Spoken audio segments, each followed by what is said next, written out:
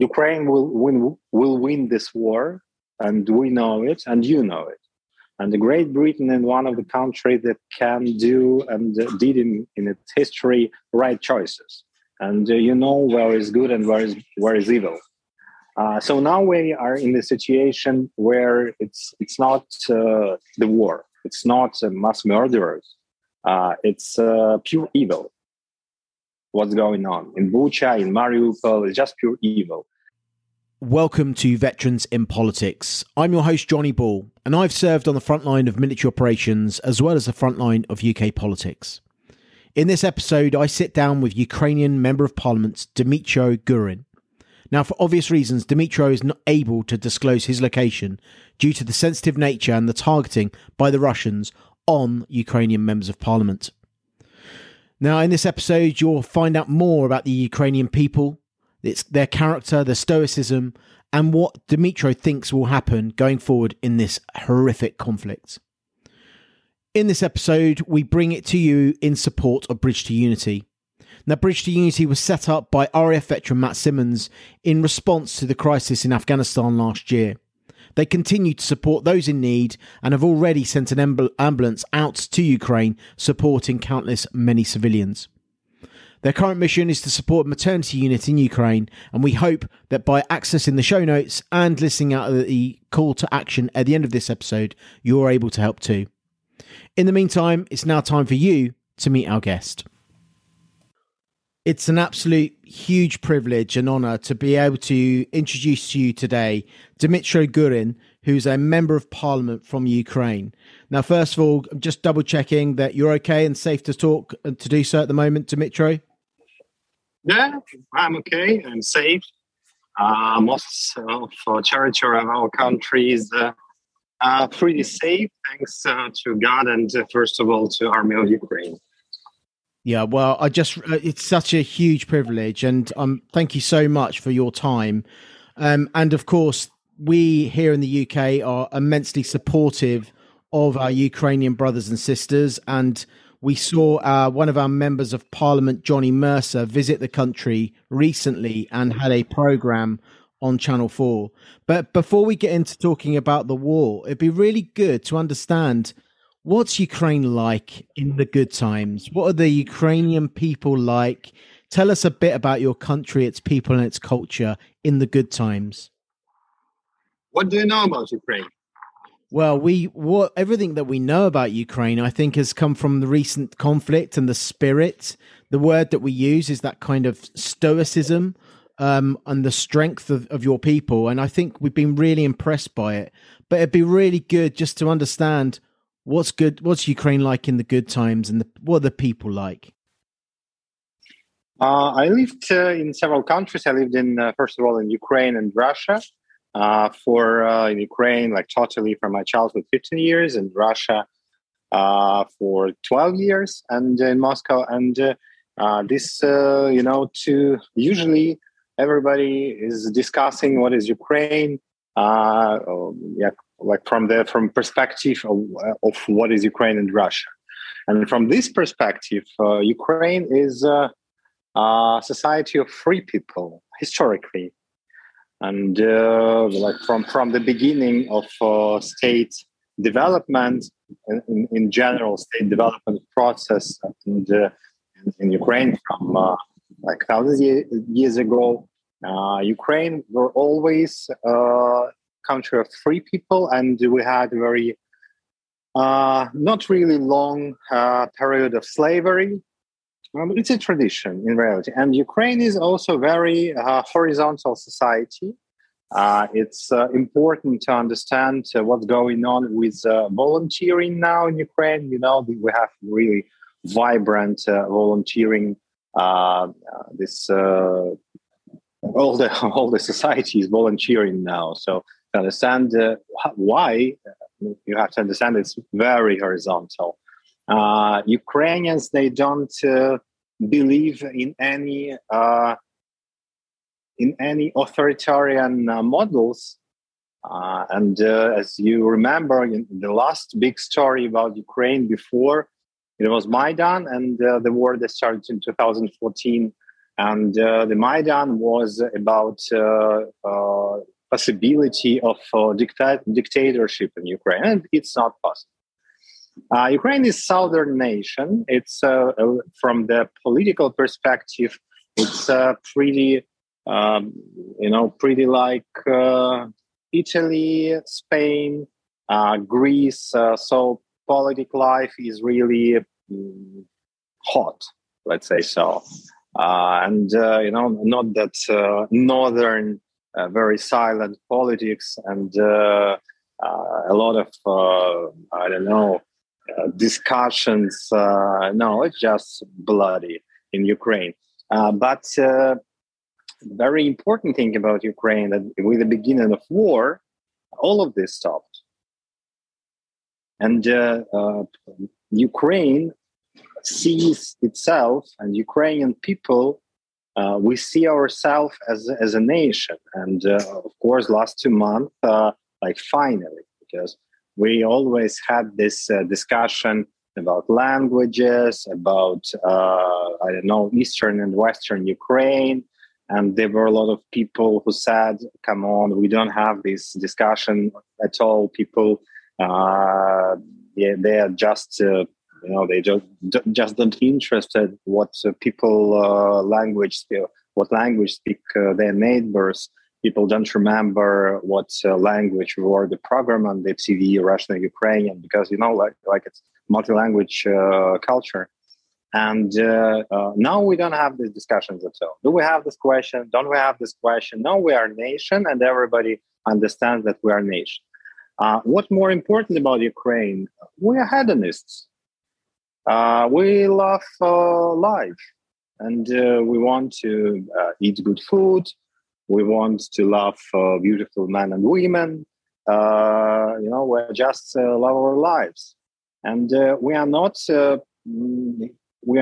not really aggressive people. We are like southern people who live their lives, and we don't have any, territorial interests in our neighbor countries.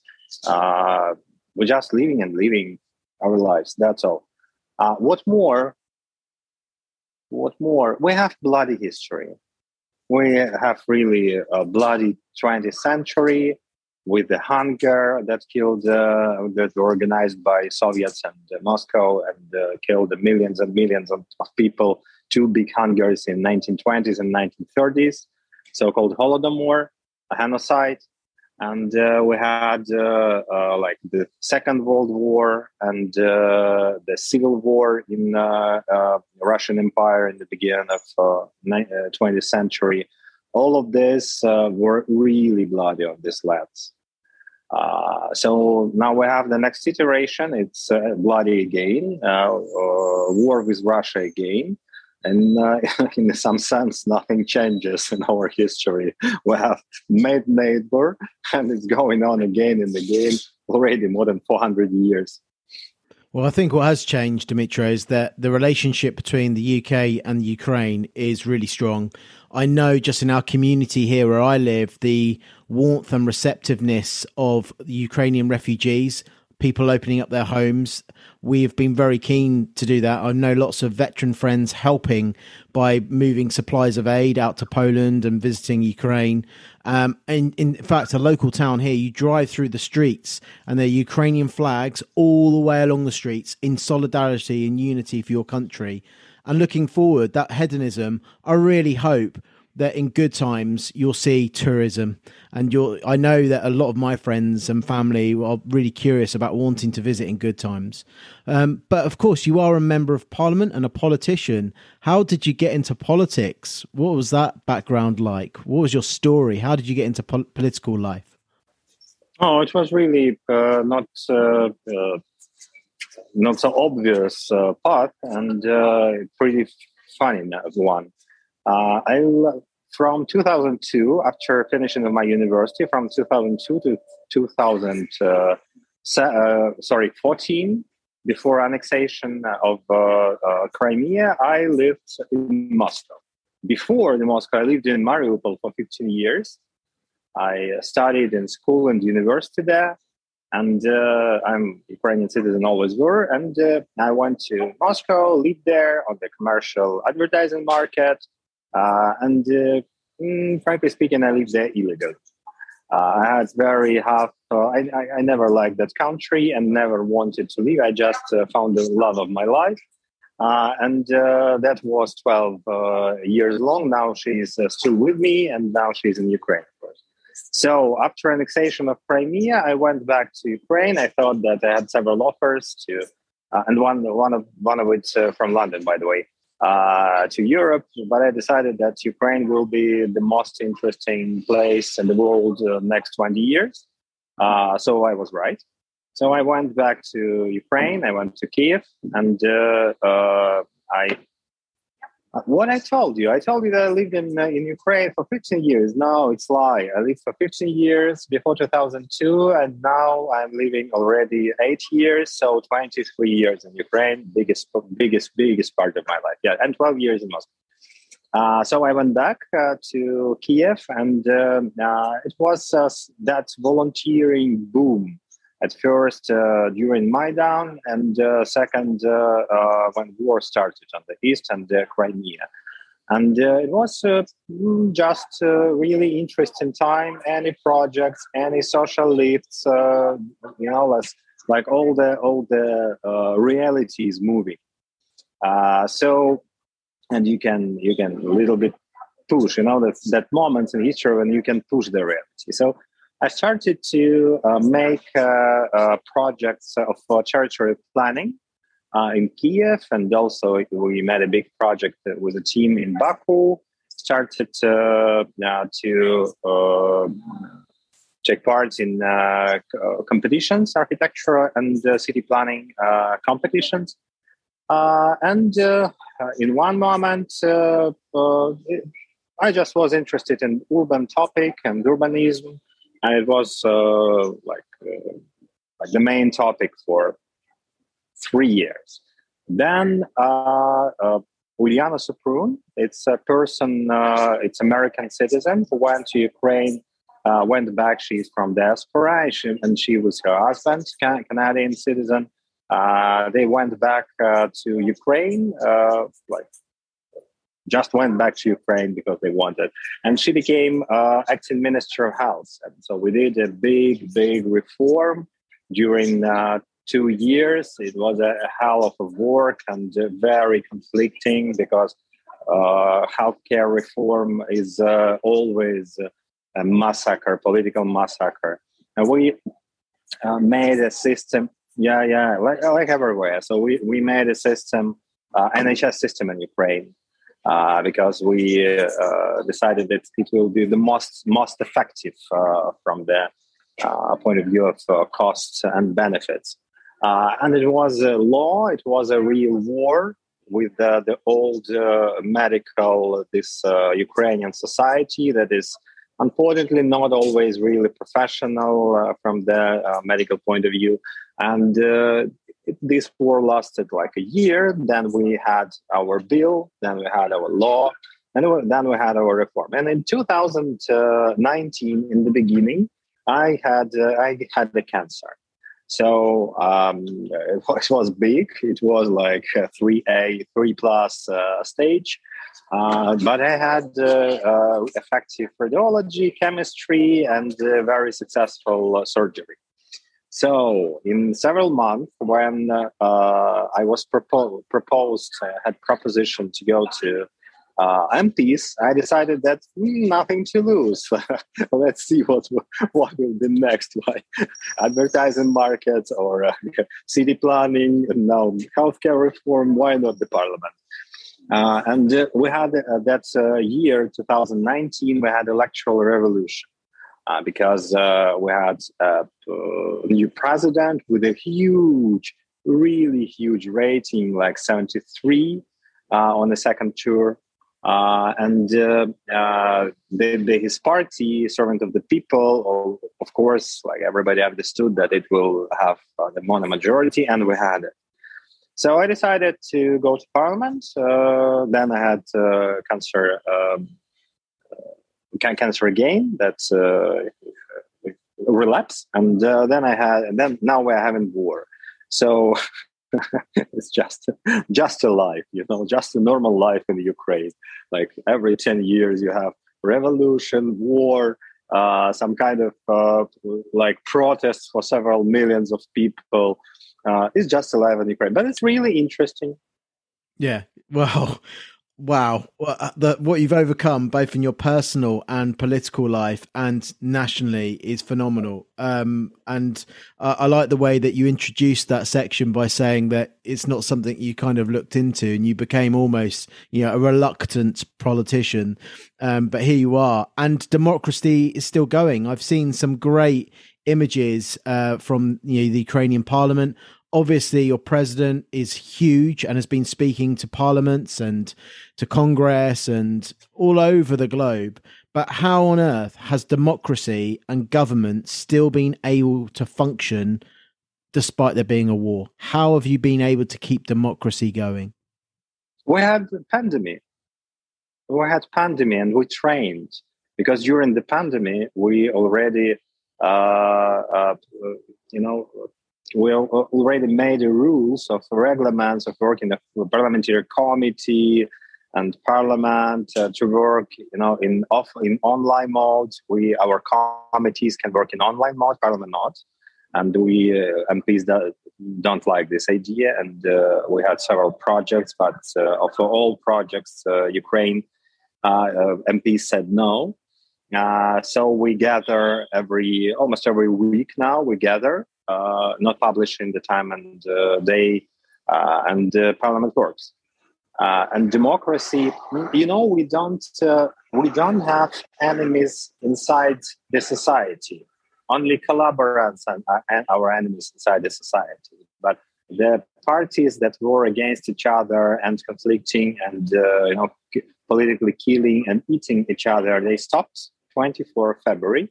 So now everybody is trying to do what they can on their own fronts, because MPs they cannot go to army, of course, and like everybody works on, I don't know, somebody helps humanitarian convoys, humanitarian corridors. Somebody works with the majority districts where the war can come and make the defense structures.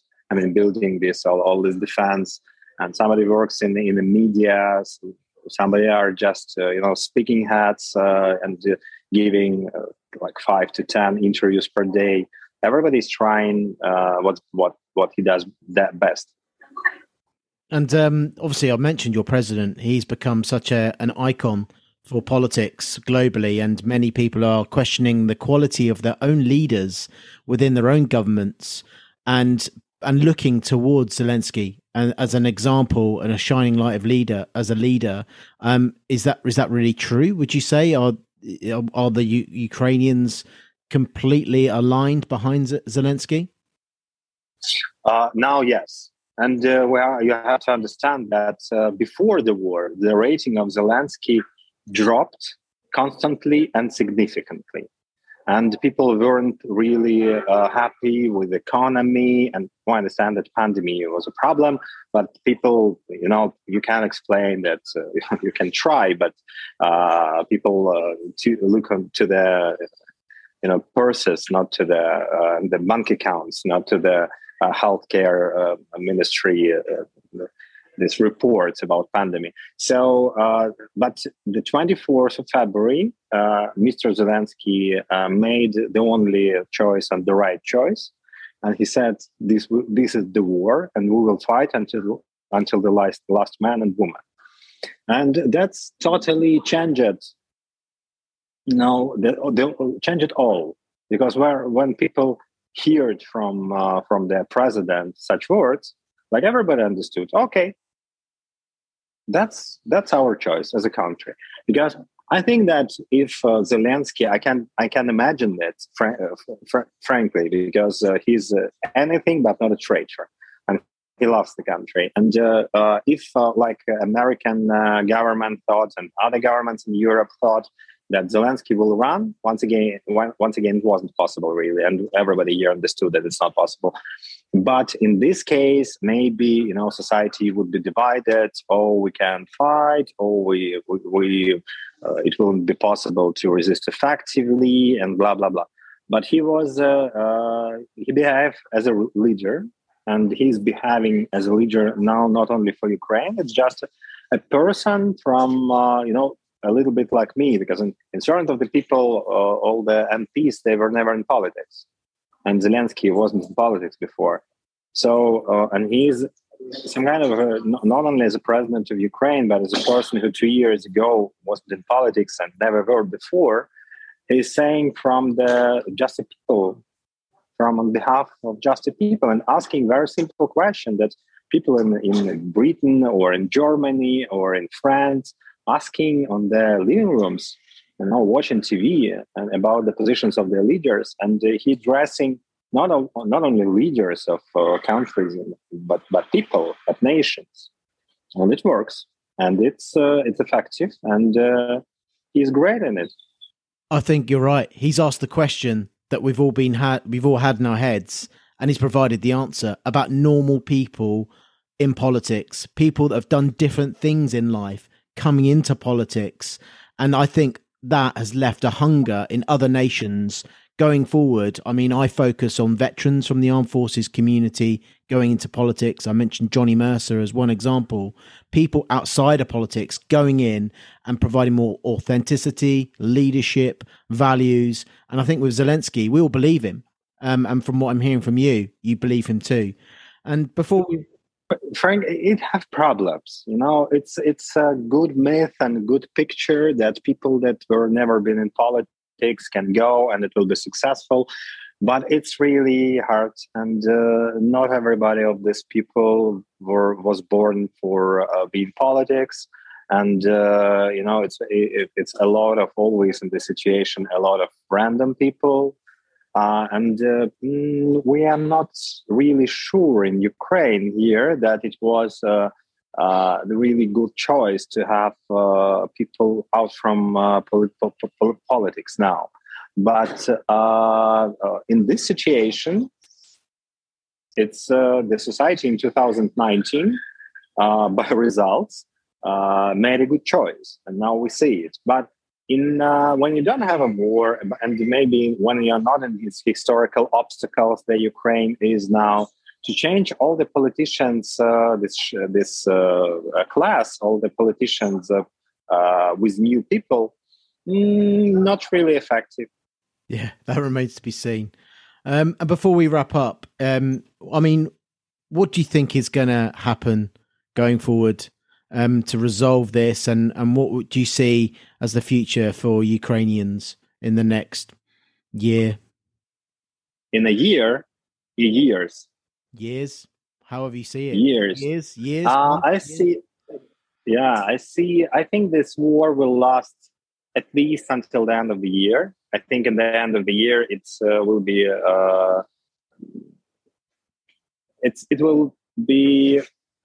less active all the day by day, and it will be over, I think, in the end of the year. Because in the middle of the year, Russia will have structural problems in the economy. And their ratings of Putin will drop. They will know how many soldiers die, and all these problems in general, cumulatively, will be a big problem in Russia. So they will be not so aggressive as it usually is in Russian history. When they don't have money, they don't have wars, and I think that Ukraine will recapture all the territories. I think like Donbass and Lugansk and Azov seashore and Kherson, of course. And I think that Crimea will join Ukraine, but after Ukraine will join a European Union. I think Ukraine will join European Union during next 2 to 3 years. And Crimea will be in the situation where they have to say just nothing happens. No any referendums, no any independence, no any Russian Federation. and they will need to decide the problem of Russian military bases, but they have to decide it's inside of them, because the capturing of Crimea is, from military point of view, it's can be pretty bloody. And but they will have possibility to say nothing happened, and from tomorrow we are European Union residents and part of Ukraine. And then I think it's possible, and this is the most peaceful way of return of Crimea, and it will happen.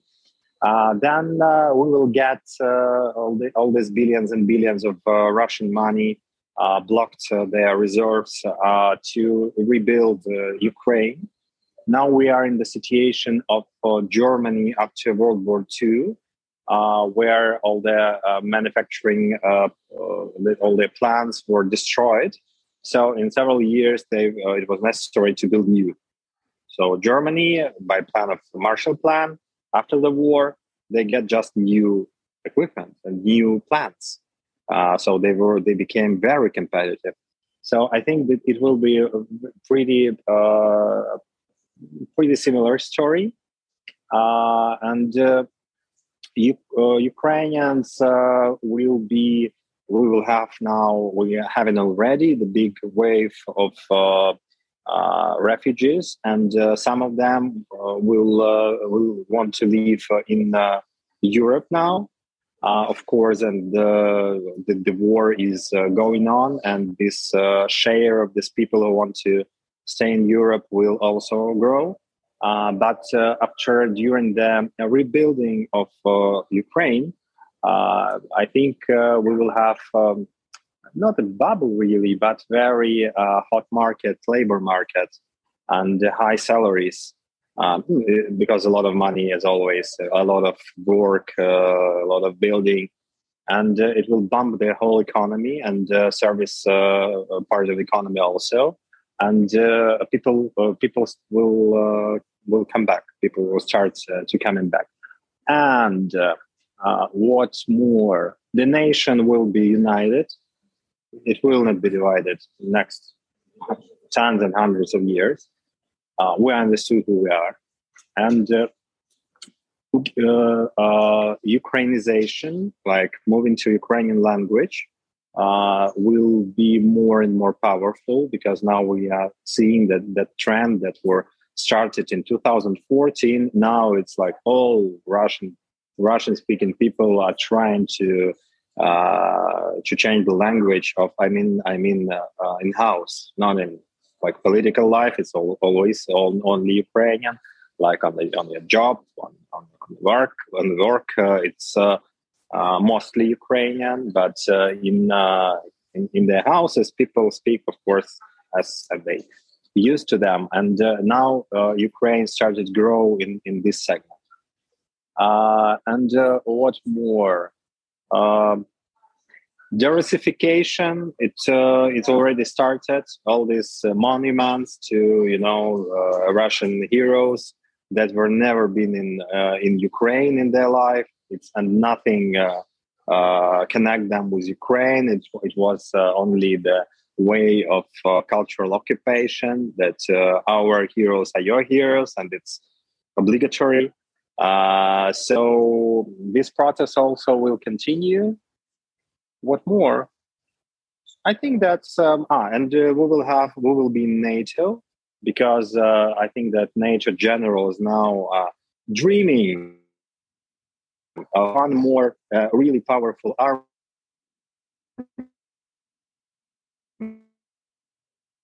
with good, one more powerful army with professional infantry, with that motivated, and all of this. And we understand that Britain,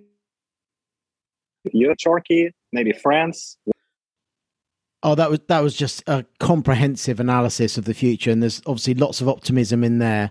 And you mentioned about Ukrainians coming home, and I think that'll be followed by investment globally in order to help Ukraine get back on its feet. But before we let you go, and I've really enjoyed this conversation, I really appreciate your time, but do you have a message for the United Kingdom, whether it be politicians, the people, or veterans and the armed forces community? What would your message be to my country, United Kingdom, before we go?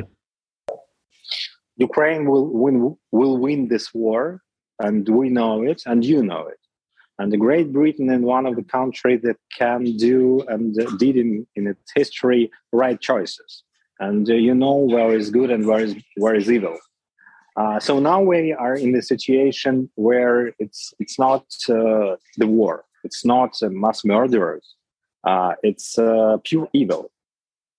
What's going on in Bucha, in Mariupol? It's just pure evil. It's just trying to rape the country, trying to say, if you will not do what we say, we will just kill you, and that's all. And it's something that we haven't seen for a long time. That army with a brain-washed army by television from the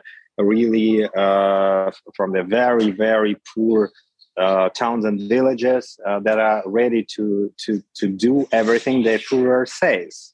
And now we are in this situation. So now we have a choice. This war finished on Ukrainian territory with your help, with our army, and it means more and more weapons from you. And we need it. Really, we need it. And we need offensive weapons to kick out Russian troops from our territory. And as a military man, I think you understand that this conflict, this war will have military decision, not diplomatic. And we see all of us, we see it. And because you cannot, have a real agreement with people who are doing genocide.